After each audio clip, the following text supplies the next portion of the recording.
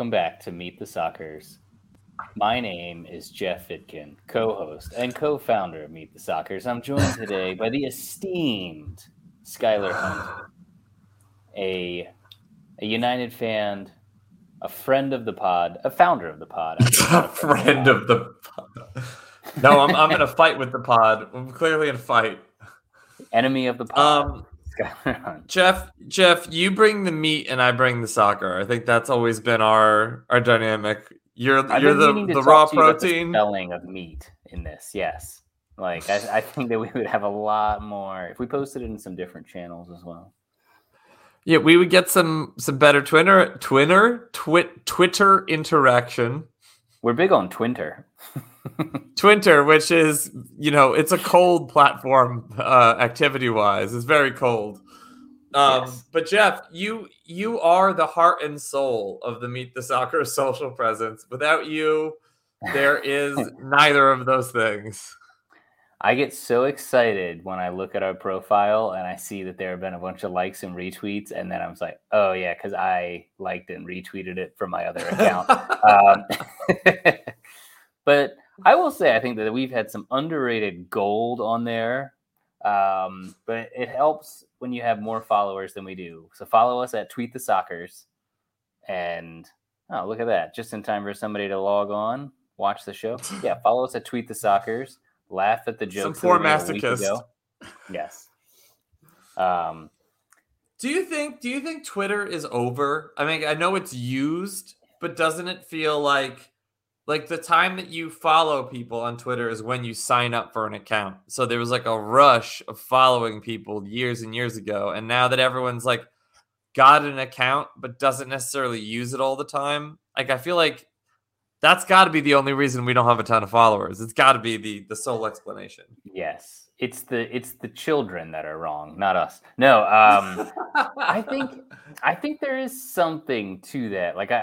But it gets at like this bigger thing for me, where like I feel like you're judged now based on how much you grow, whereas like can't something just grow to be the proper size? Like can't you just be like a nice shrubbery? That is like you know what I mean? Like, why do you have to be like engulfing the house or else you're failing? Like, to me, there's probably, if anything, there's a bit too many people on Twitter. Like, I think Twitter is one of those platforms that would be better if it shrank slightly. Like, yeah, so I don't know. Like, I think you're right that it's like, it's not going to ever do any more than it's doing now, and it shouldn't. And probably Elon Musk is right that half the things on there are just like, Russian intelligence bots.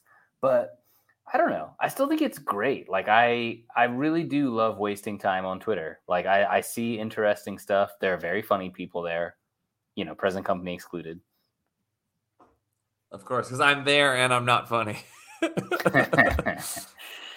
No, but it's like, it's interesting to me because I think you do a great job of it. If with a slight Arsenal bias. Slight. It's not slight. It's not slight. It's not. It's not, and it might be confusing. United. I want to tweet more about United. Not even just about United, but what about Crystal Palace? What about Everton? What about would that be diluting our brand to be one of those like generalist soccer podcasts like Football Ramble or Men in Blazers? I've actually thought about this a lot lately, and I'm like, have we sort of tried to carve out a niche that doesn't exist, which is people who just want to hear us talk about the two teams that we like, that may or may, at least 50% of those are not the teams that they like, maybe more. Just statistically, you could be an Arsenal fan, you could be a United fan, you're probably not both, and if you are, we don't want you. And there's a good chance that you're neither. So would it make more sense for us to just cover the entire league with a bit of an Arsenal and United bias? I don't know. Thoughts? Well, one of the limitations is just our own time to watch football. Like for the fact that you're a busy dad, from the fact that I'm in the opposite time zone, and really I can only really watch the games that I either wake up for on the weekend or if I DVR a United match, which I didn't this weekend. But we can't. It's hard to cover. It's hard to cover all that stuff. Like the people that are doing it full time, and they're often even bigger teams than you and I, right? Like it'll be like a True. team of like 4 to 6 presenters that rotate around, and then probably some writers and producers and editors. So we're. I know Whereas I asked we have you that big of a that. staff, but it's all focused on Arsenal and United. It's all lawyers. We have Oh, the it's guys all that say, "Guys, litigation. I don't want to see you watching any other games besides Arsenal and United." Please, sir, my brother plays for Palace. No. Chill. Listen, Palace player brother. I should have thought of it. Are you like Ernie Scrooge? You're like American Ebenezer Scrooge. Listen, guy, no coal for you. Hate that. So don't worry, Tiny Tim. Insurance will probably take care of some of that. Do we watch less? Do you think that how much less football do you think we watch than like Carragher and Neville? Because I think like I'm wondering if they watch anything that they're not at. Because based on some of the things they've said over the years, I'm not sure that they are understanding it on a much deeper level than like me, you, or like that guy at the end of the bar. Well, they played it. Get a lot. We could talk about shit ex-player pundits if you want. Like that's kind of its own category of. There's a lot more shit ex-player pundits than there are great ex-player pundits. Because a lot of them were stupid for their whole career. I feel like they've steered them away from the real. Like for a while, they were really trying to get him to do like John Madden style, specifically Carragher and Neville. They were trying to like get them to get out the telestrator and like show us what happened. But like they aren't that good at that. like the main thing that they would show you is like they would be like, oh, there's a bunch of guys over here, but like they should be over here. Because that's where they scored. And then you're like, yeah, you get sucked over there, and then they score over here, then you weren't where you're supposed to be. And it's like, they really don't get that much deeper than that. Although even that, I don't know. I'm gonna of course, I'm gonna go out of order and screw up the banners that we wrote. But like, I did find myself hearing them speak over. Did you watch the North London Derby over the weekend? I didn't. Because I was in a bunch of wedding stuff. But instead of calling out that you're going to go out of order, why don't we just put a bookmark in that? We'll just maybe it makes sense to just start with the very beginning. Sorry. Okay, yeah. We'll start at the very beginning.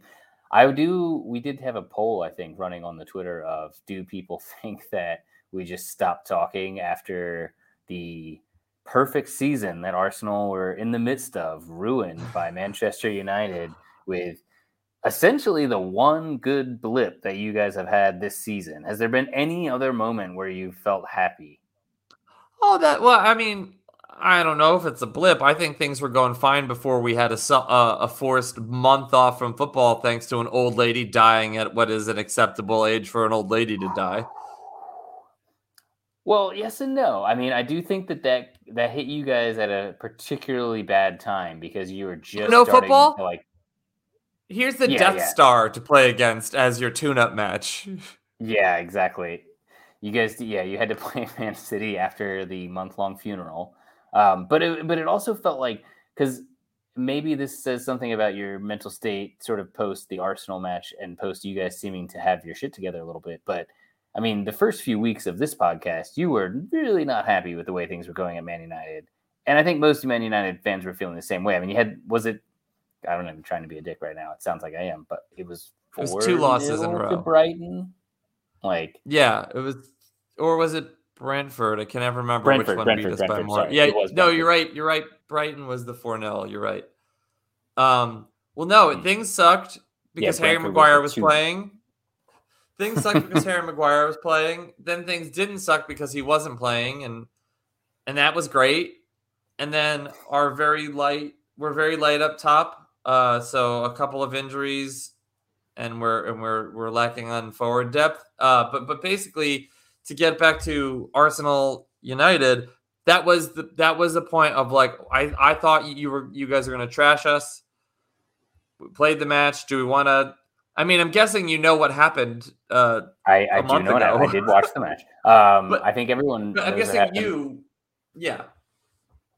I do think, to me, and I wonder if you agree. I felt like it was two teams that looked pretty even on that day for a lot of the match until there was a point where it was actually a very interesting mirror reflection of the North London Derby this weekend, where the first 60 minutes ish, the away team was hanging tough, but maybe not looking better, and then it ended in a 3-1.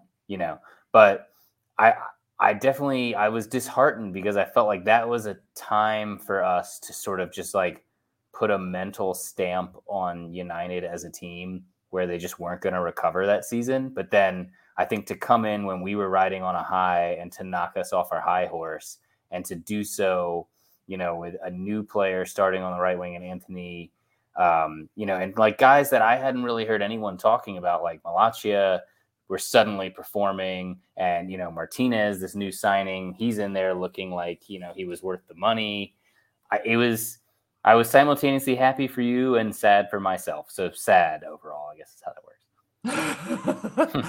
All right. Well, but I feel like in that moment, which was our how many was this, our third or fourth El Sacarico? I think it was our third. I guess that would have first to be of this season. Third. Yeah.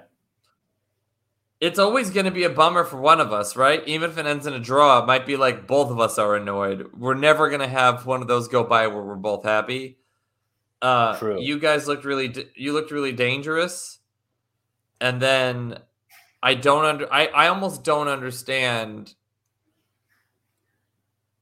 why the fact that we played counterattacking was that much of a surprise to Arteta, because it seems like that's the only way we win a match against the big team is by setting back and hoping to like have a pacey Rashford, through ball. It was surprising to me. Like I'm still now in the warm afterglow of this weekend's horrific atrocities. Like I still am surprised by that result. If that makes any sense. But like go ahead, just for us to cover it. Feel like I think you were 100% right in that. Like the one thing that you couldn't, if you were trying to set us up worse to face United, who at the, basically the one thing that you guys wanted to do was sit back and hit us on the break. We really couldn't have set up any worse for that.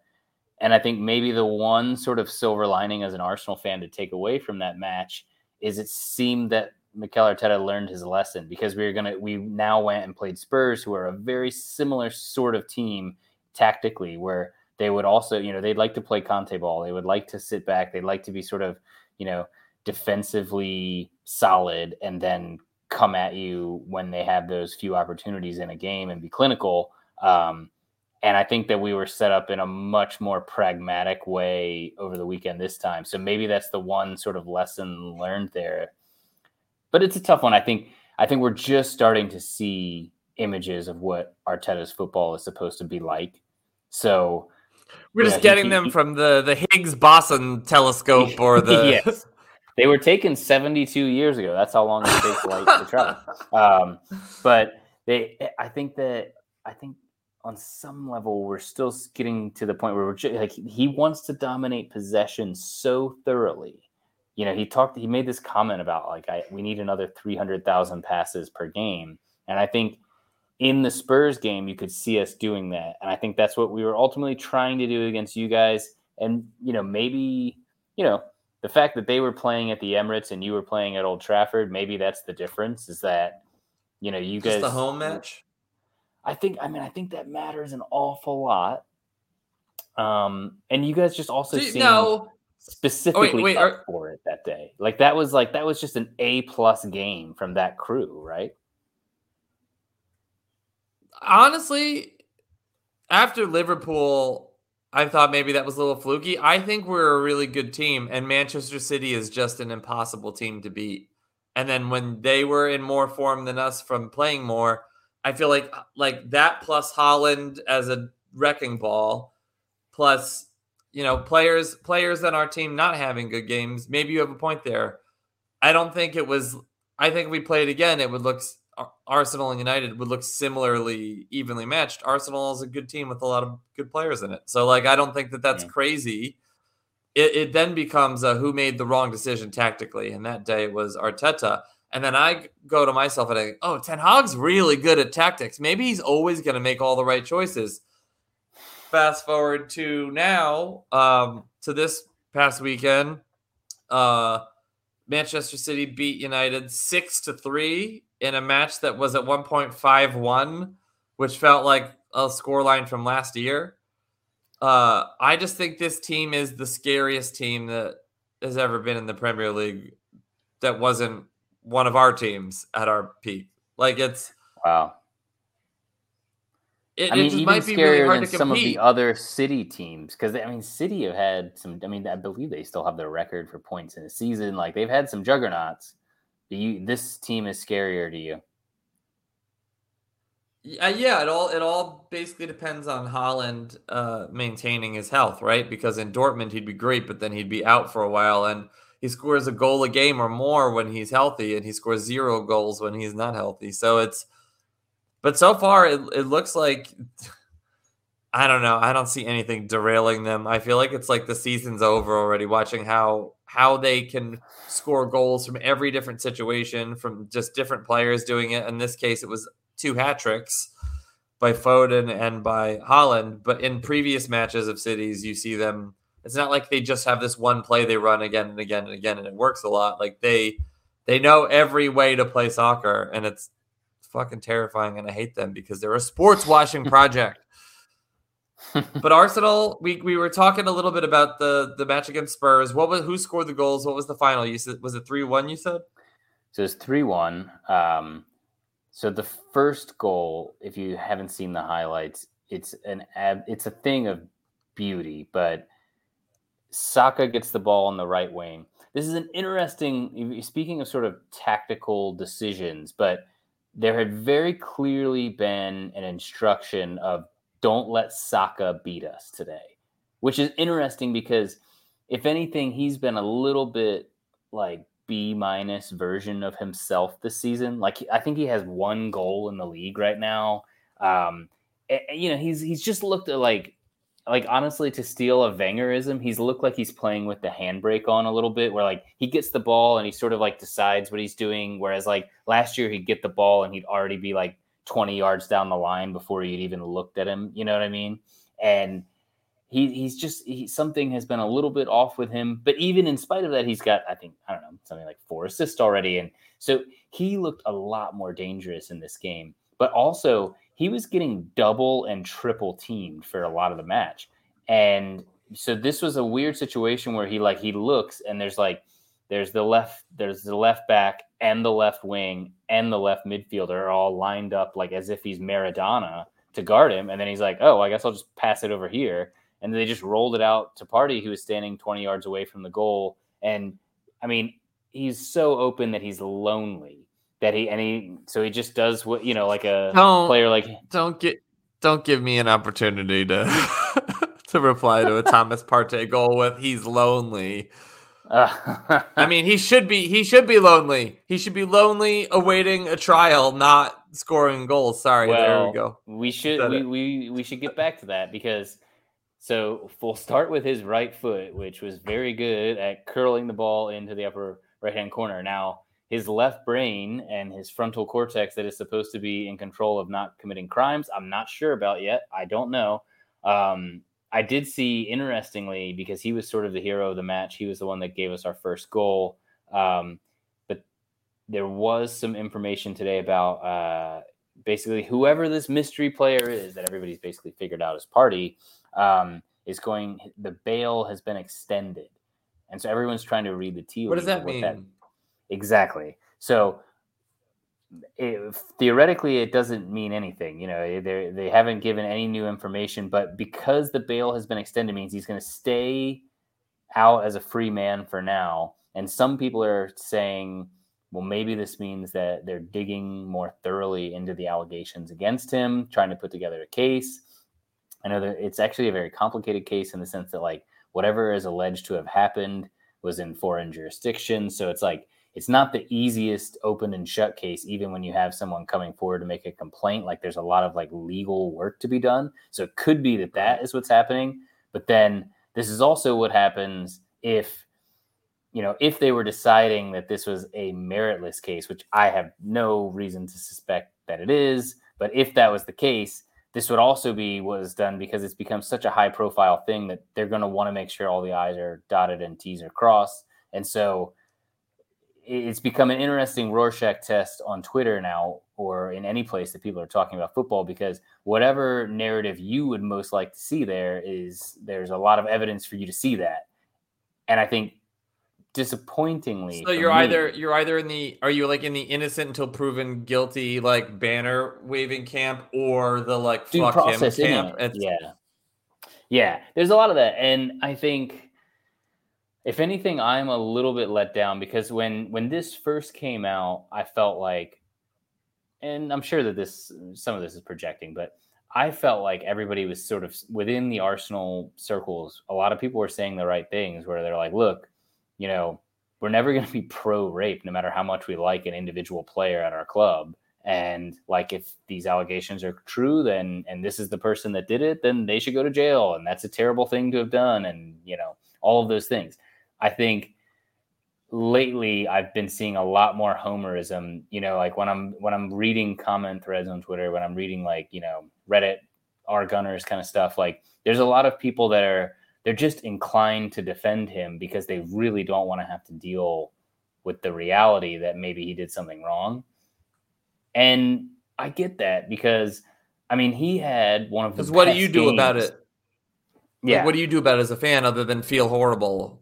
Sure. And I think at this stage as a fan, there's really not much that we have to go on because like we've talked about on the podcast before, there's just not a lot of information out there. And so I get why people are reacting the way that they're reacting, but I do wish that some of that original, I think, correct energy that Arsenal fans were bringing to the table was still there. And I feel it less. Like now when this news came out today about the bail being extended, it felt like reading a bunch of Arsenal fans talking about a penalty that went against Arsenal. You know what I mean? Where like the bias was just dripping off of every post. And it was like, guys, as if if he gets sort of acquitted, then it's just like cool parties back on, like in a literal and metaphorical way. Like whereas I'm sitting here, I'm not longing for Mason Greenwood, and in the back of my head I'm like kind of excited that Ronaldo's become relevant because that's all that I have at this point is like moral objectivism. Yeah. Like the season's kind of what it's going to be, but I think I do think to myself, it's nice that I don't have to feel like I'm trying to explain a double standard. Like, and I'm not saying you have this at all, Jeff. I bring it up because like if he scores a big goal, it's like it's got to be like a goal that's got an asterisk next to it. The same way if you hit a home run the year of like the juiced ball or a year of PEDs in baseball, it's like, well, you hit all those healthy, but it's not clear. Yeah. So like, I just wonder about how things would be if all of the players, Ronaldo included, that do these things actually paid for them, even eventually. It seems like very rarely do they. Well, I mean, it gets into this weird. I mean, there's no perfect moments. Like as many like amazing moments as watching this game creates for you as a fan. You look back. Like even like Arsenal fans looking back at the Invincibles, they'll end up seeing a bunch of players who sort of were turncoats for us later, like a Ashley Cole or somebody like that, and it stings a bit. And I can only imagine that times a million would be the feeling like.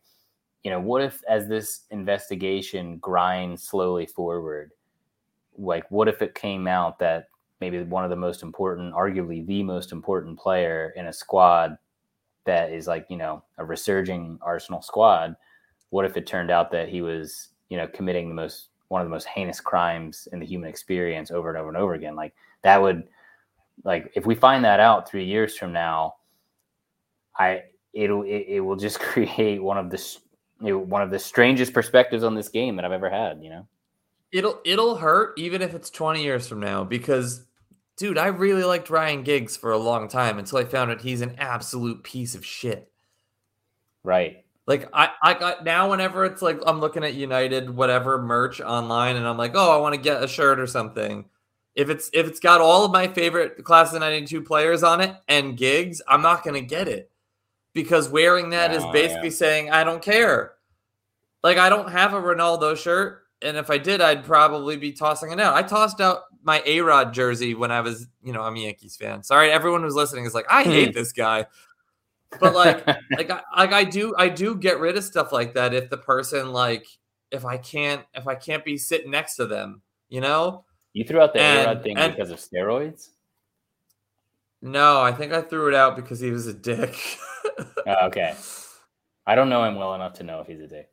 But of course he's a dick. Yeah.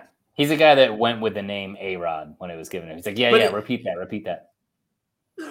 He's a rod and he's a dick. But it's weird because if you think about it, these players and our allegiances to them and our allegiances to the club, it's not as black and white as it was when we were kids. Oh, you're from here. You like this club. You like this player at the end. Did we talk about my tattoo that I'm getting? Wait. So I was going to say, where in the process are you? We have not talked about it on the air. I'm getting it Friday of this week. Nice. So, all right, everyone is listening. I'm getting a United tattoo that I spent a lot of time agonizing over because a few years ago, it wasn't going to just be a United tattoo. It was going to be a Marcus Rashford tattoo. It was actually, I think maybe 2 years ago when he started doing all that work for the starving children of London that didn't have meals during the day or sometimes at all. He got the government to change its stance on that and feed all these kids. I already liked him as a player. He's not perfect. He's not going to, be the best player ever. That's fine. He's a local lad, born and bred, and was doing the right thing as a big. And I was like, oh, cool. I wrote him a letter just to say hey, I don't write. But then what happens when you find out at age 36? Yeah. What happens when you find out that the guy, and by the way, this is a hypothetical situation. Marcus Rashford, as far as I know, is still a great guy. But to put anyone up there like that, I could get that Marcus Rashford tattoo and then he kills somebody in a DUI in 2 years. And then I've got this DUI tattoo and that's what it becomes. But back to party, because that's what this was all talking about. It's in a way, Jeff, I guess I'm trying to feel empathy for you that you're of course want your team to do well, but you're stuck in this rock hard place position where you're I'm watching the games, I'm trying to enjoy the games. This guy that I don't necessarily approve of just scored an important goal. What do I do? Where do I put my hands? Yeah. I don't know what to think about because I'm not in a position. I'm not quite where you are and where I am, but where you are sort of more notably. Not quite as anti-rape as me. No, I think I'm equally. But I think I'm not as sure of what is going on with this because I still feel relatively starved for any information. I think as a lot of people are. I'm very open to the possibility that something terrible happened and that he's responsible.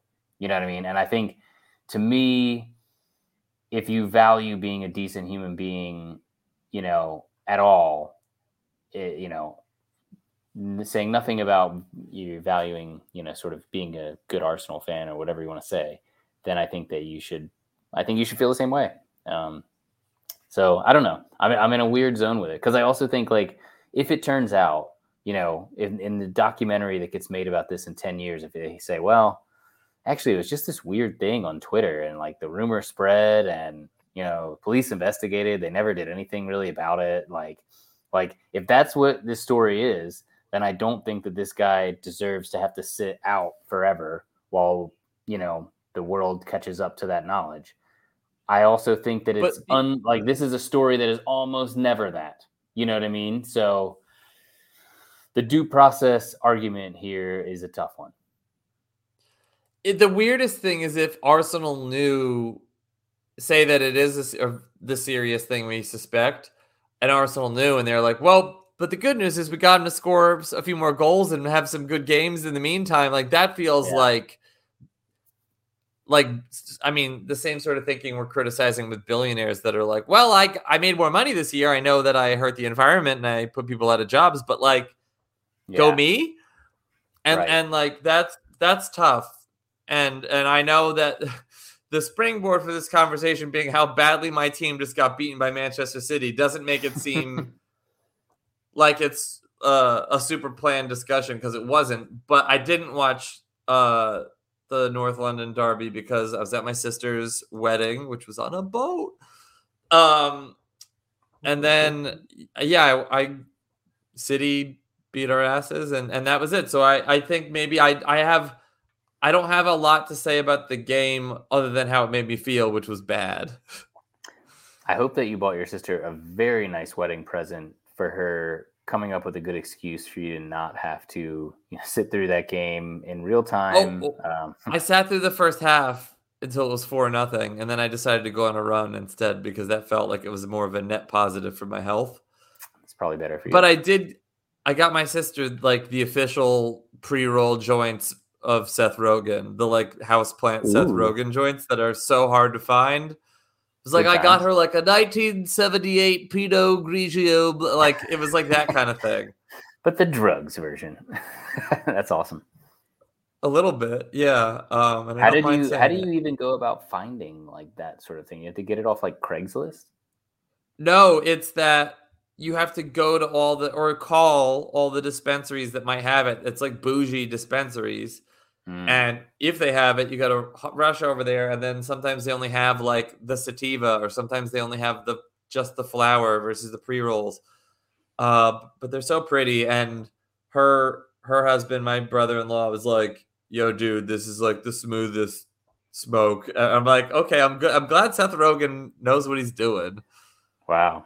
That's amazing. That's also cool. Oh, yeah.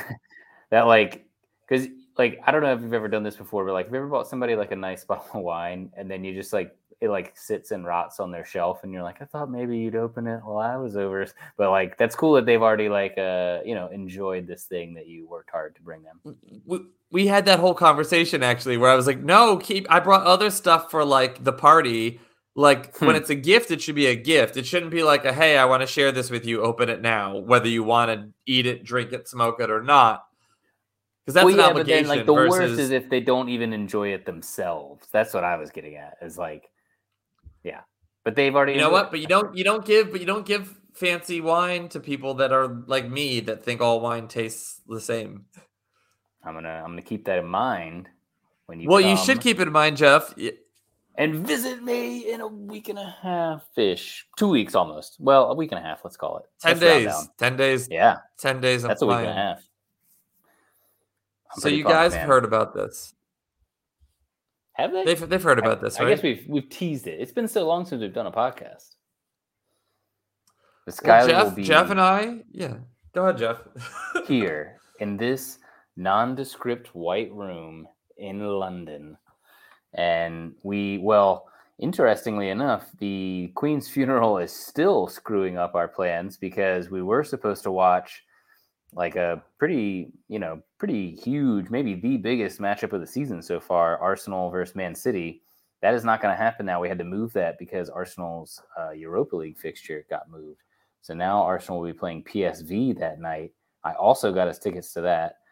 But unfortunately, we will not get to see the Clash of the Titans that was scheduled. I think it's going to be net positive for you to not have to go through that while I'm there. Yeah, interestingly, I think I've sold your ticket to this guy who's like a prospective Arsenal fan. So I feel like he's like a guy who's more into Brazilian soccer, but he's like kind of into Arsenal. And I feel like that, like, basically, I mean, if that's like an amazing game and we beat Man City, he'll probably be an Arsenal fan for life. But if we like capitulate, but it could be a dicking. It could be a total dicking. It could be. You know what I mean? Sorry. Like, if you guys beat us 3-1 and they beat you 6-3, then that means they would beat us like infinity to nothing. I don't know. I'm not good at math, but 18-3. Yeah, something like that. It would be. I mean, it was the home leg. If there was any part of it, like even last year, the home leg was a pretty close game until we had like a sort of freak red card. We were even ahead in that game for a while, but imagine if Haaland is 20-year-old, 21-year-old Zlatan who is faster. Because that's what he is. Yeah. He's just that good, huh? He's scoring more than Ronaldo and Messi's La Liga goal scoring rates at their peak. In the Premier League. In the Premier League. Against... I do think that, like, interesting, though, with this team, I mean, they're just a team that's clicking on so many levels with De Bruyne and Foden, and, like,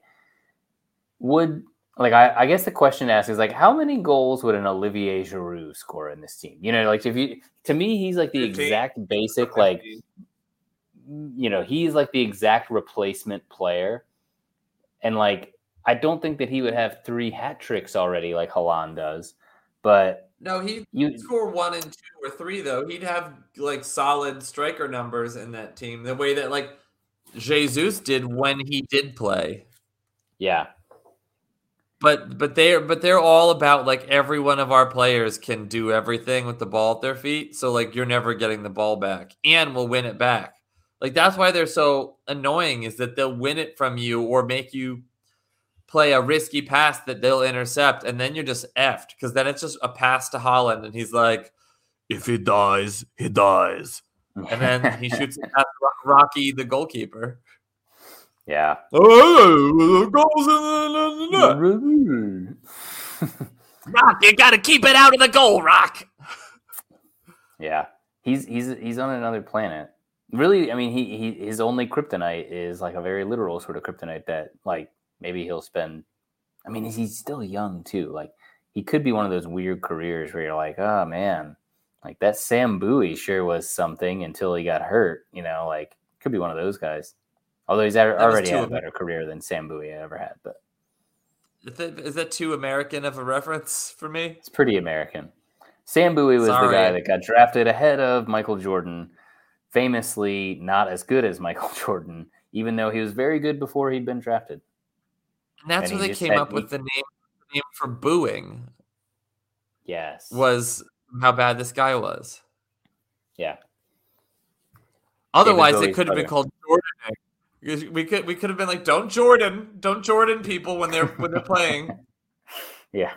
This is a no Jordaning zone, parents. So I don't know how Haaland crept into our London edition conversation. Like he does look like a Dragon Ball Z villain. He looks like if Baby Huey got jacked. Yeah.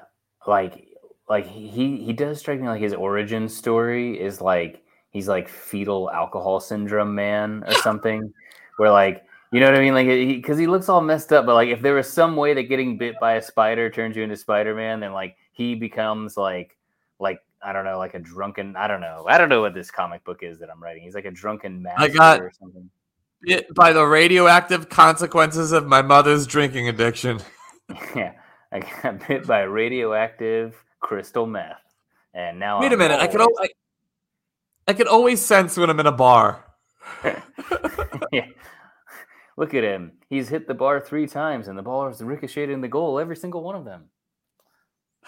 Oh, the bar. Okay, you brought it back to soccer. I was like, I could tell that you studied for a long time for a legal exam. Oh, and yeah, that's all the definitions of bar. Oh no, I'm very pressurized tank that is used for scuba diving. Am I PSI? No, I'm measured in bar. That one's good. Wow. So listen, everyone, Jeff did the right thing, which was to get married earlier before his wife could learn about his dad joke. The longer that you're married, the worse your jokes get. That's just a fact. Because you don't have to try for years at a time. You do not. But try we will in 10 days when I visit London. Jeff, any highlights? You were talking about, that's how we got to Haaland. Not seeing Arsenal City. We are seeing PSV against Arsenal in the Emirates. We don't have to go to the Netherlands for that one. No, we don't. Hopefully. We're going to the oldest of Traffords. The eldest Trafford. We're gonna see the oil depot roll into town and see if we can at least Manchester temporarily United versus Riyadh United. Riyadh United, that is. Yeah. It should be called Newcastle Decapitated instead of United. Yeah. Yeah. Hopefully. Only headers. Imagine how depressing that would. It would be even more depressing, I think, if the new Haaland in like 5 years is playing for Newcastle, and the problem is he will. He will be. Yeah, he will be. But you know what? Whoever it is, he better be good with the press, because the people that own that club are not. The press being the defensive posture in the game, and also the free journalist press that they don't like very much. And also, look at me. I'm a panini, and I'm in a sandwich thing that makes grilled cheeses, and you have to squish it down. That's another kind of press. And then the seventh type of bar. What are the highlights of the trip? Outside of going to see professional soccer, what else are we doing? I know. I'm still looking. Skylar has requested a good smoothie restaurant. I'm not sure that there are any local to me, although there's a bunch that are within, tube stop or so. But that seems like a long way to go for a smoothie. It's worth it. We are going to see the comedy. We're going to a little comedy club called The Bill Murray here in London, which that should be pretty fun. Daniel Simonson. How do you say it? Simonson. I should have guessed that. Not with semen in it. Daniel Dickhead, is that how you know? It's Simonson. Okay. Daniel Simonson.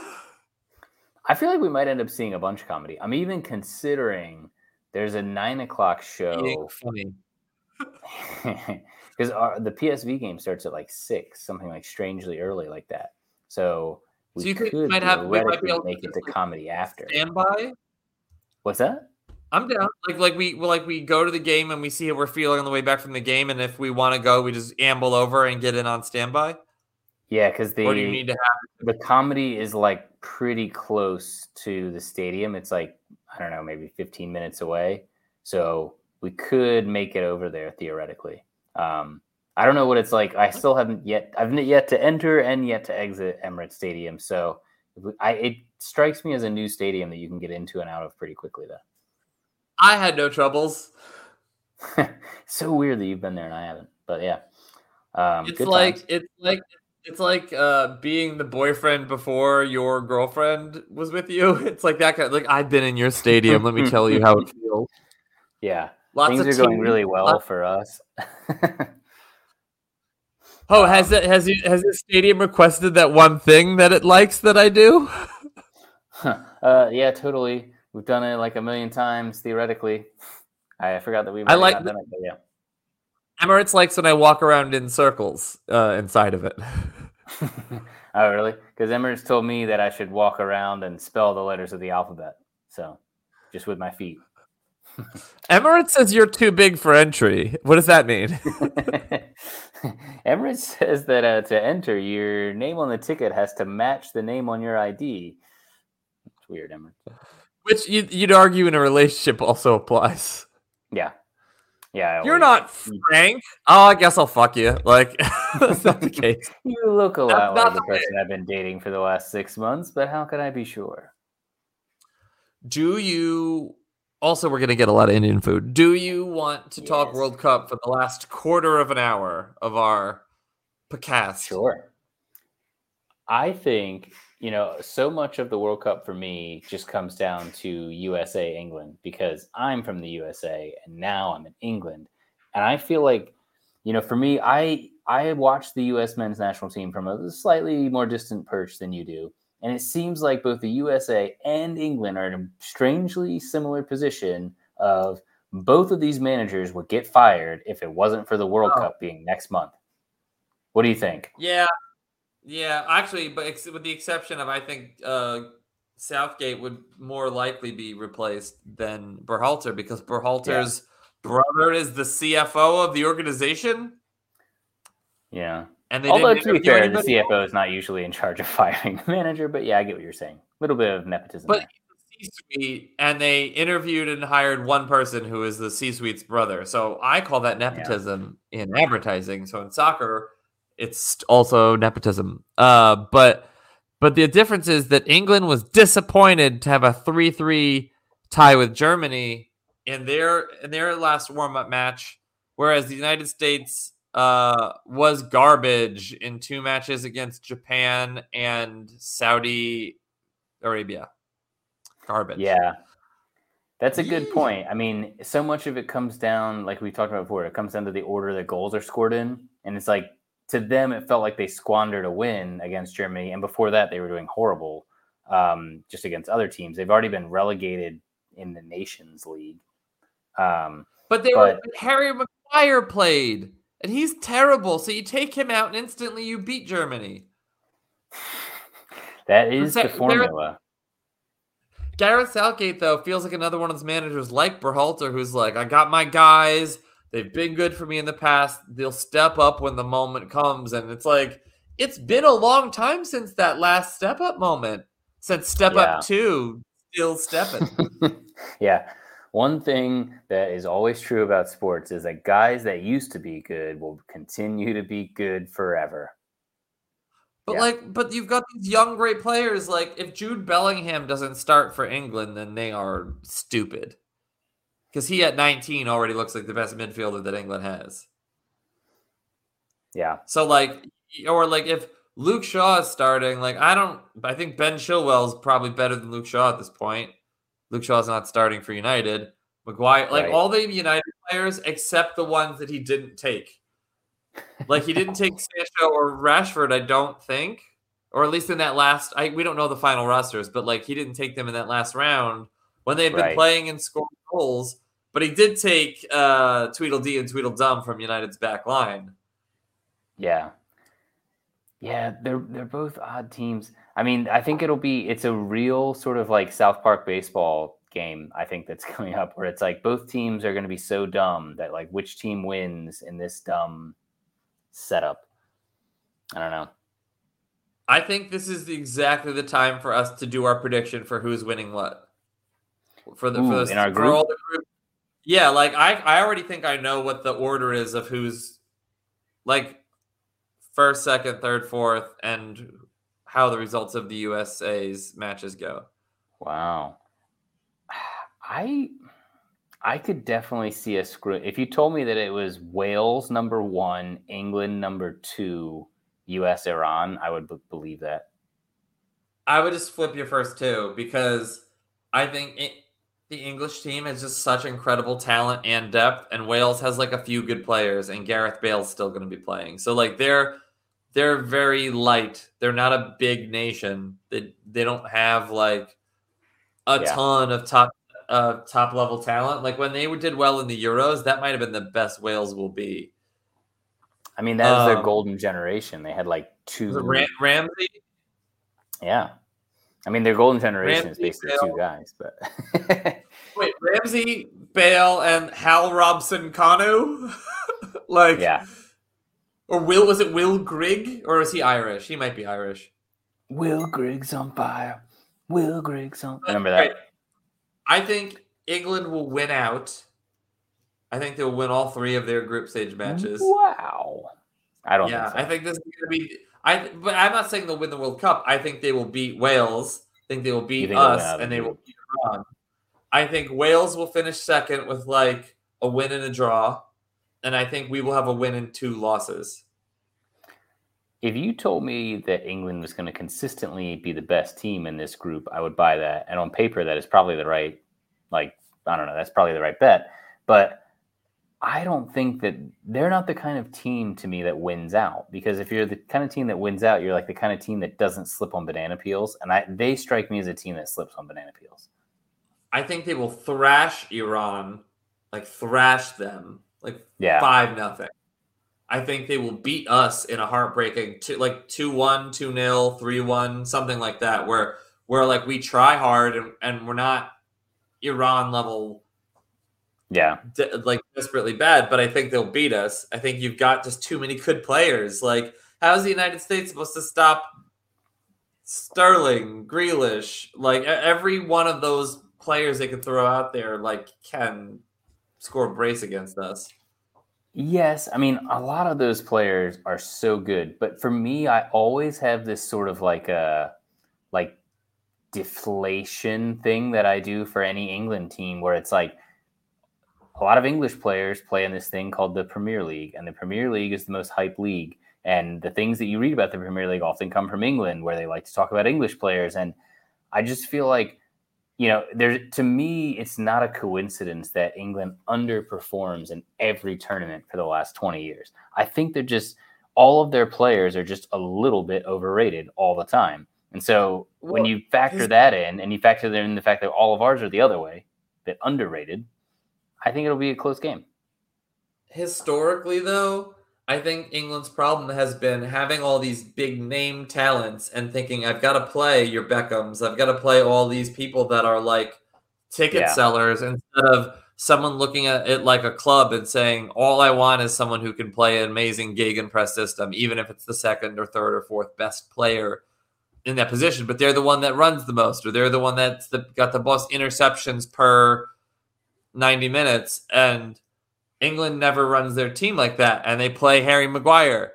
So I was going to say, is that why Maguire's in the lineup? Because he's married to a Spice Girl, he's super hot, and he's just a brand, and you can't keep him out of the lineup.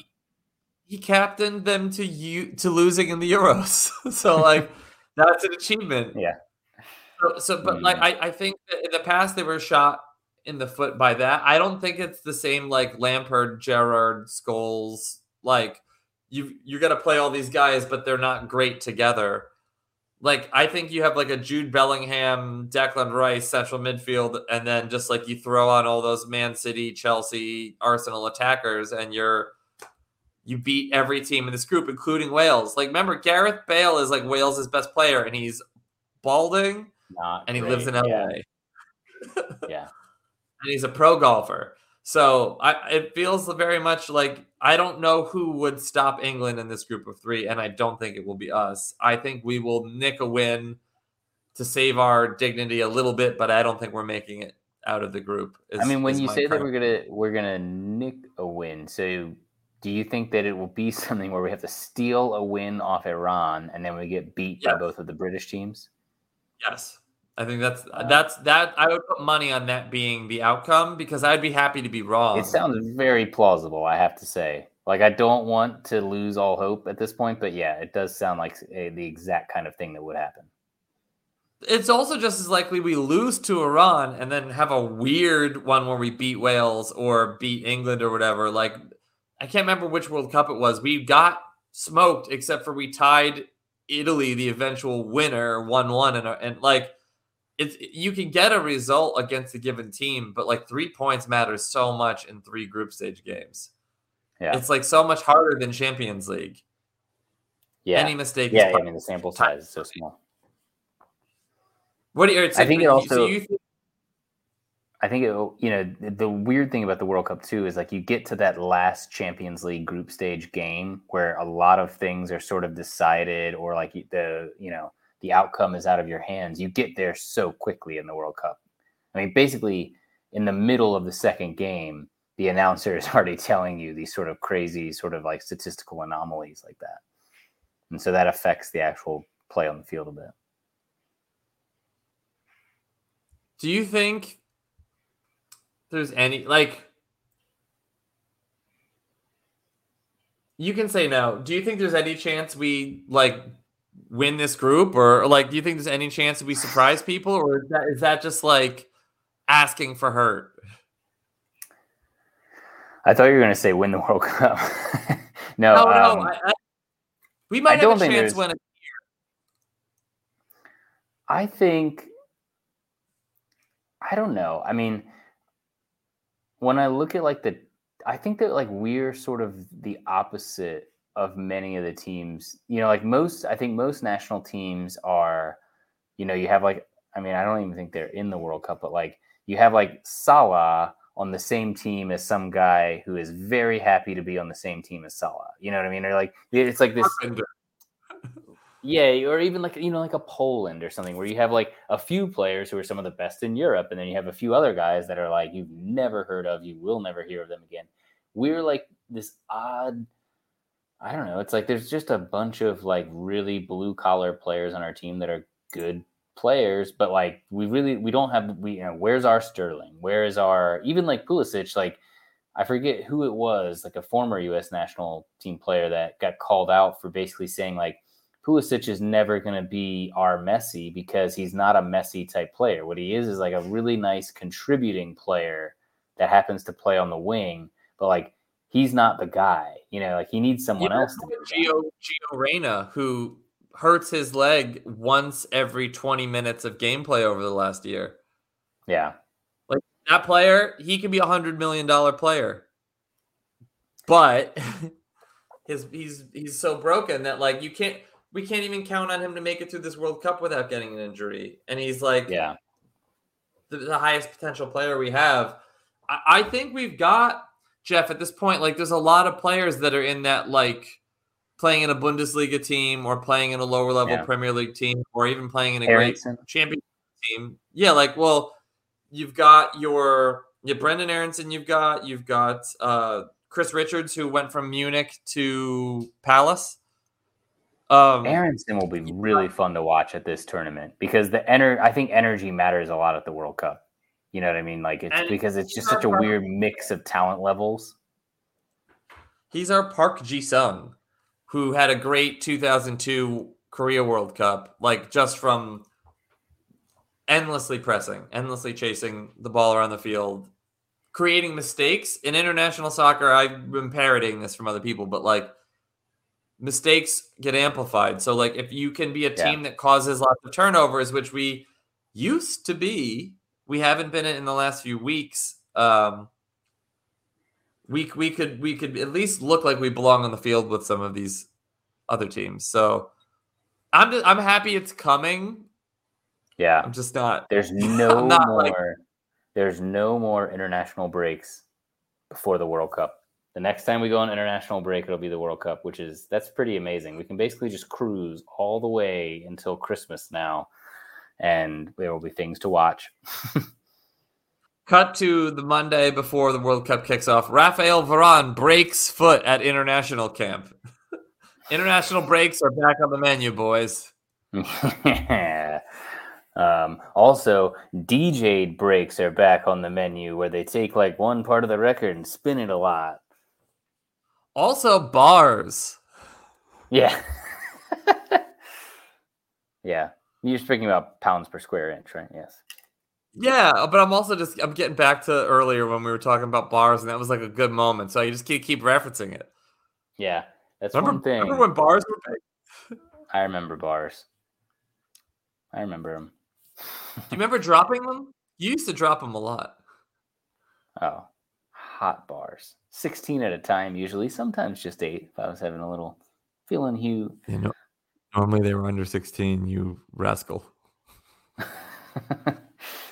And on that note, drop 14 bars about Epstein. Yeah. Well, he should be behind 14 bars. Oh, get it? Love means finishing each other's sentences as just sandwiches. Sentences as Ghislaine Maxwell do. Oh, that was cute. I shouldn't have interrupted you with sandwiches. Sandwiches. That should be a new inside joke on this podcast. Whenever somebody's in the middle of delivering a punchline, you just go sandwiches. Sandwiches. Yeah. All right. Well, the next time I see you, we will be sharing a sandwich. Yes, probably not the same one. It could be like a big one. Yeah, you're gonna get half and share. You get some disgusting British mustard or some shit on it. Some mustard mayo hybrid. That's how I'm gonna keep my sandwiches safe from you. So you're gonna keep your sandwiches safe from me? Sandwiches? Keep your sandwiches safe is what we're trying to say. This has been a public service announcement for the last hour for the sandwich board. Follow us online at Tweet the Soccers. Tell all your friends about this podcast. Rate and like us. Follow us individually at Come Up With Shit and at Fake Jeff Itkin, and then just write a random tweet. You don't have to tag us in this. You can, and just say that you like us personally.